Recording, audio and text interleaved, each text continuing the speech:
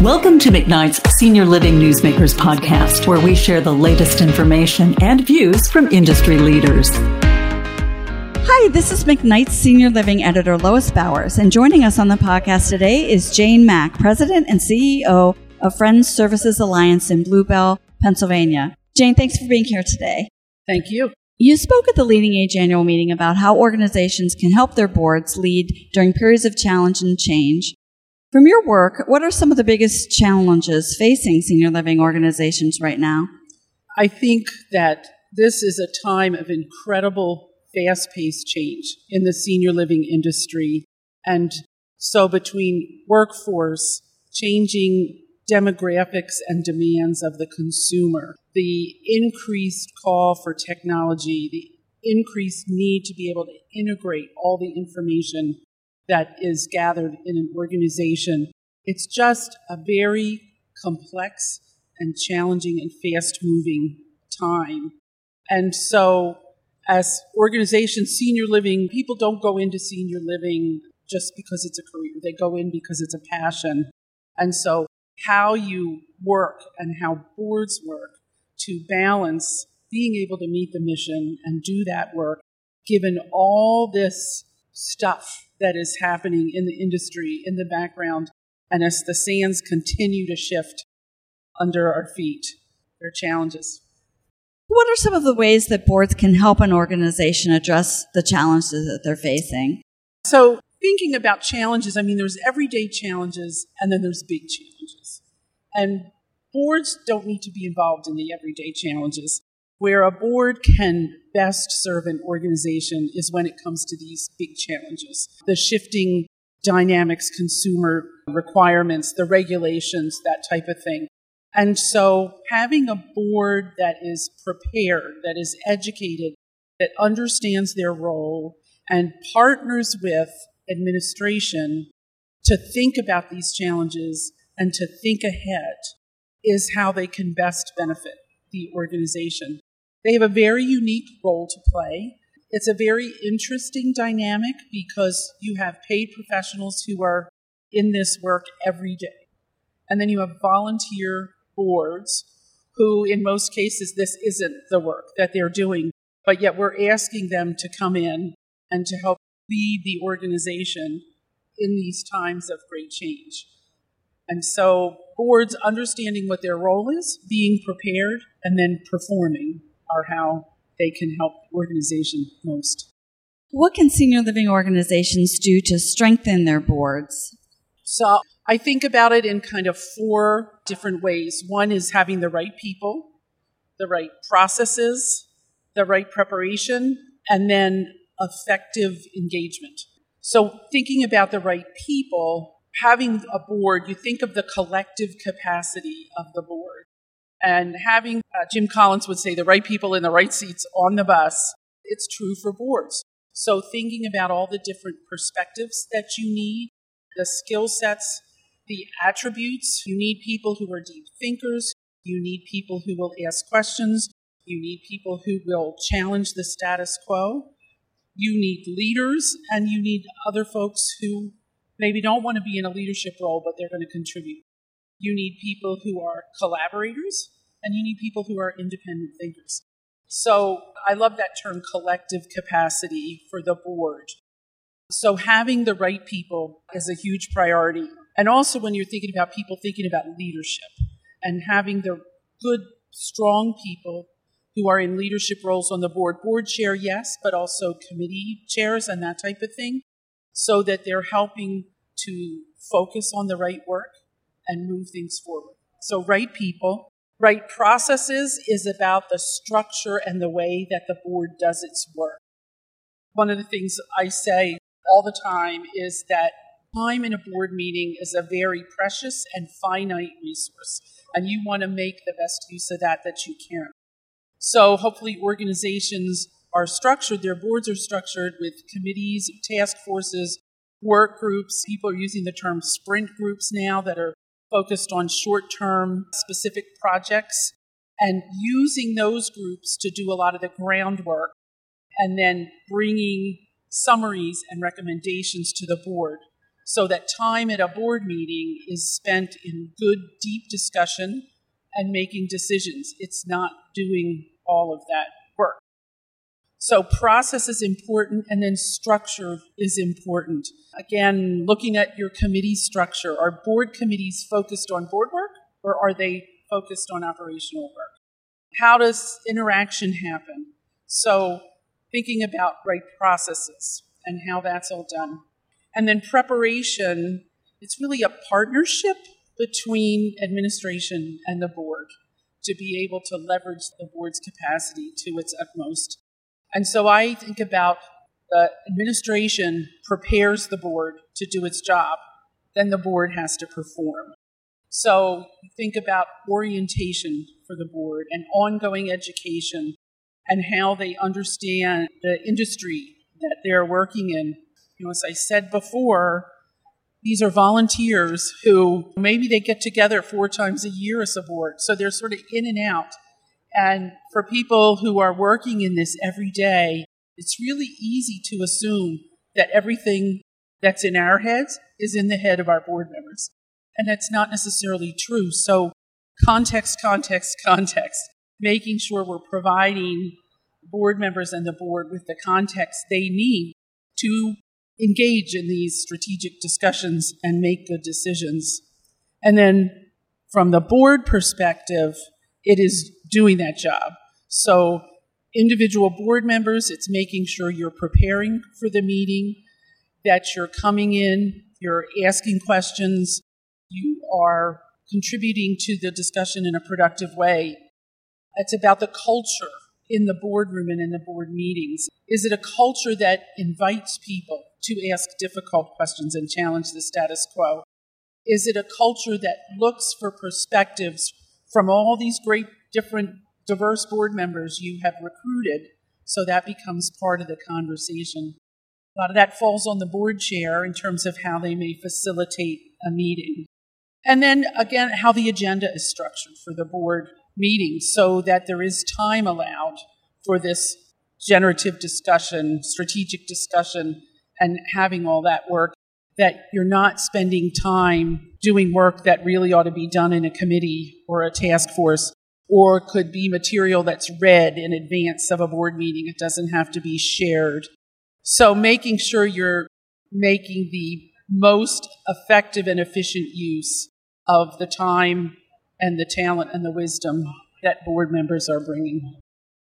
And then, what are some of the ways that organizations can identify potential board members whose skills align with their needs and then entice them to help the organization?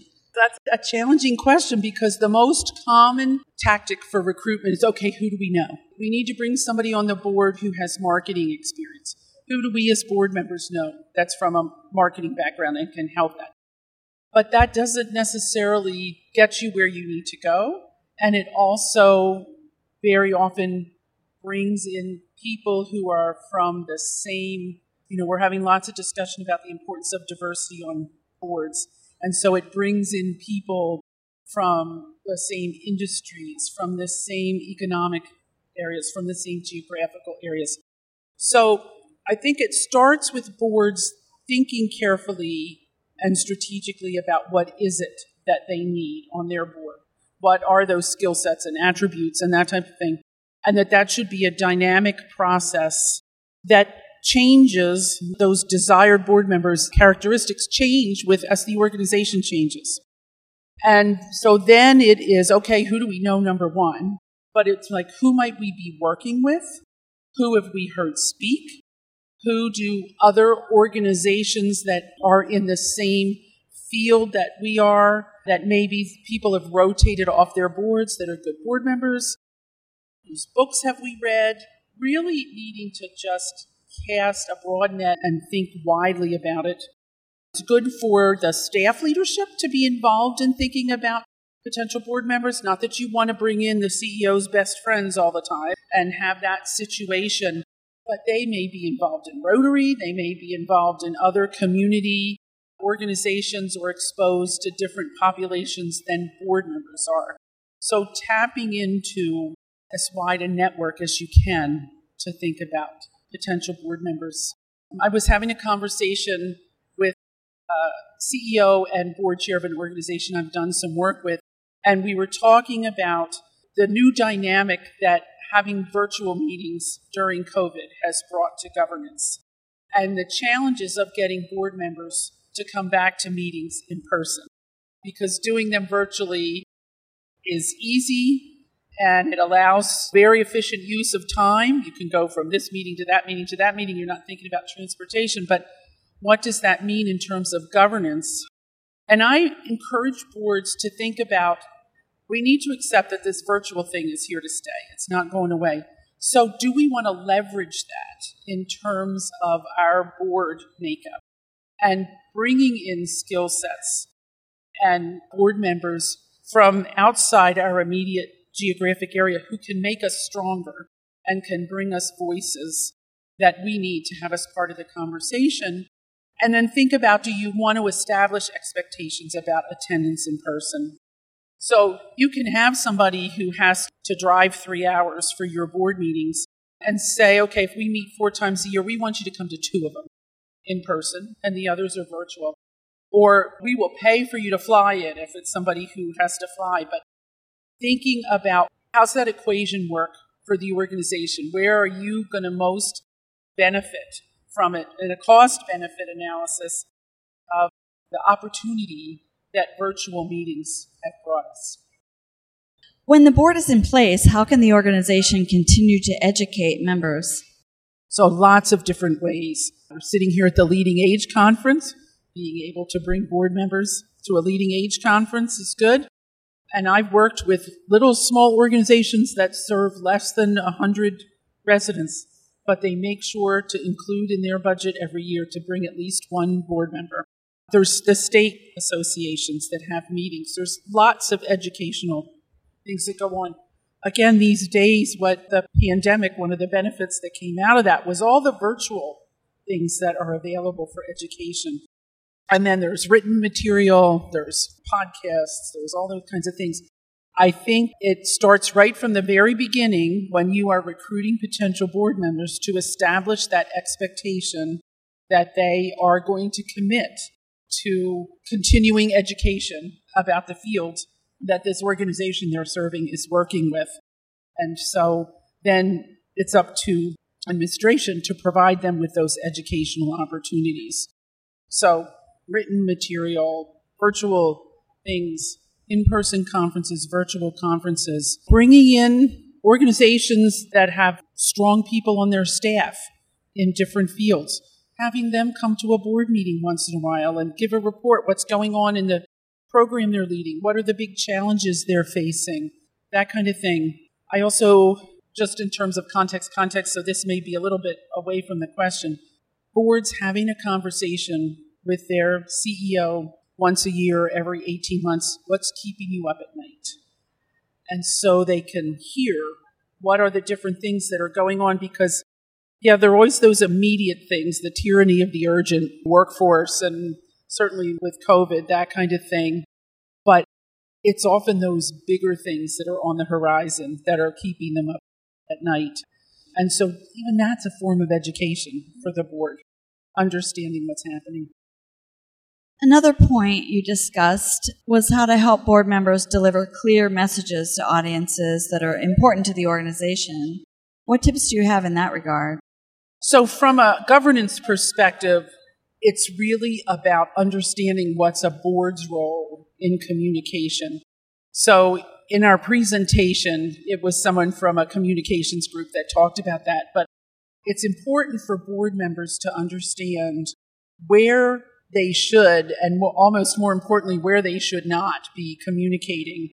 As a board member, they're not spokespeople for the organization. They're ambassadors for the organization, but they're not spokespeople. In board orientation, it should be communicated to board members who is the spokesperson for the organization. So if for some reason you are approached about something, where do you refer them?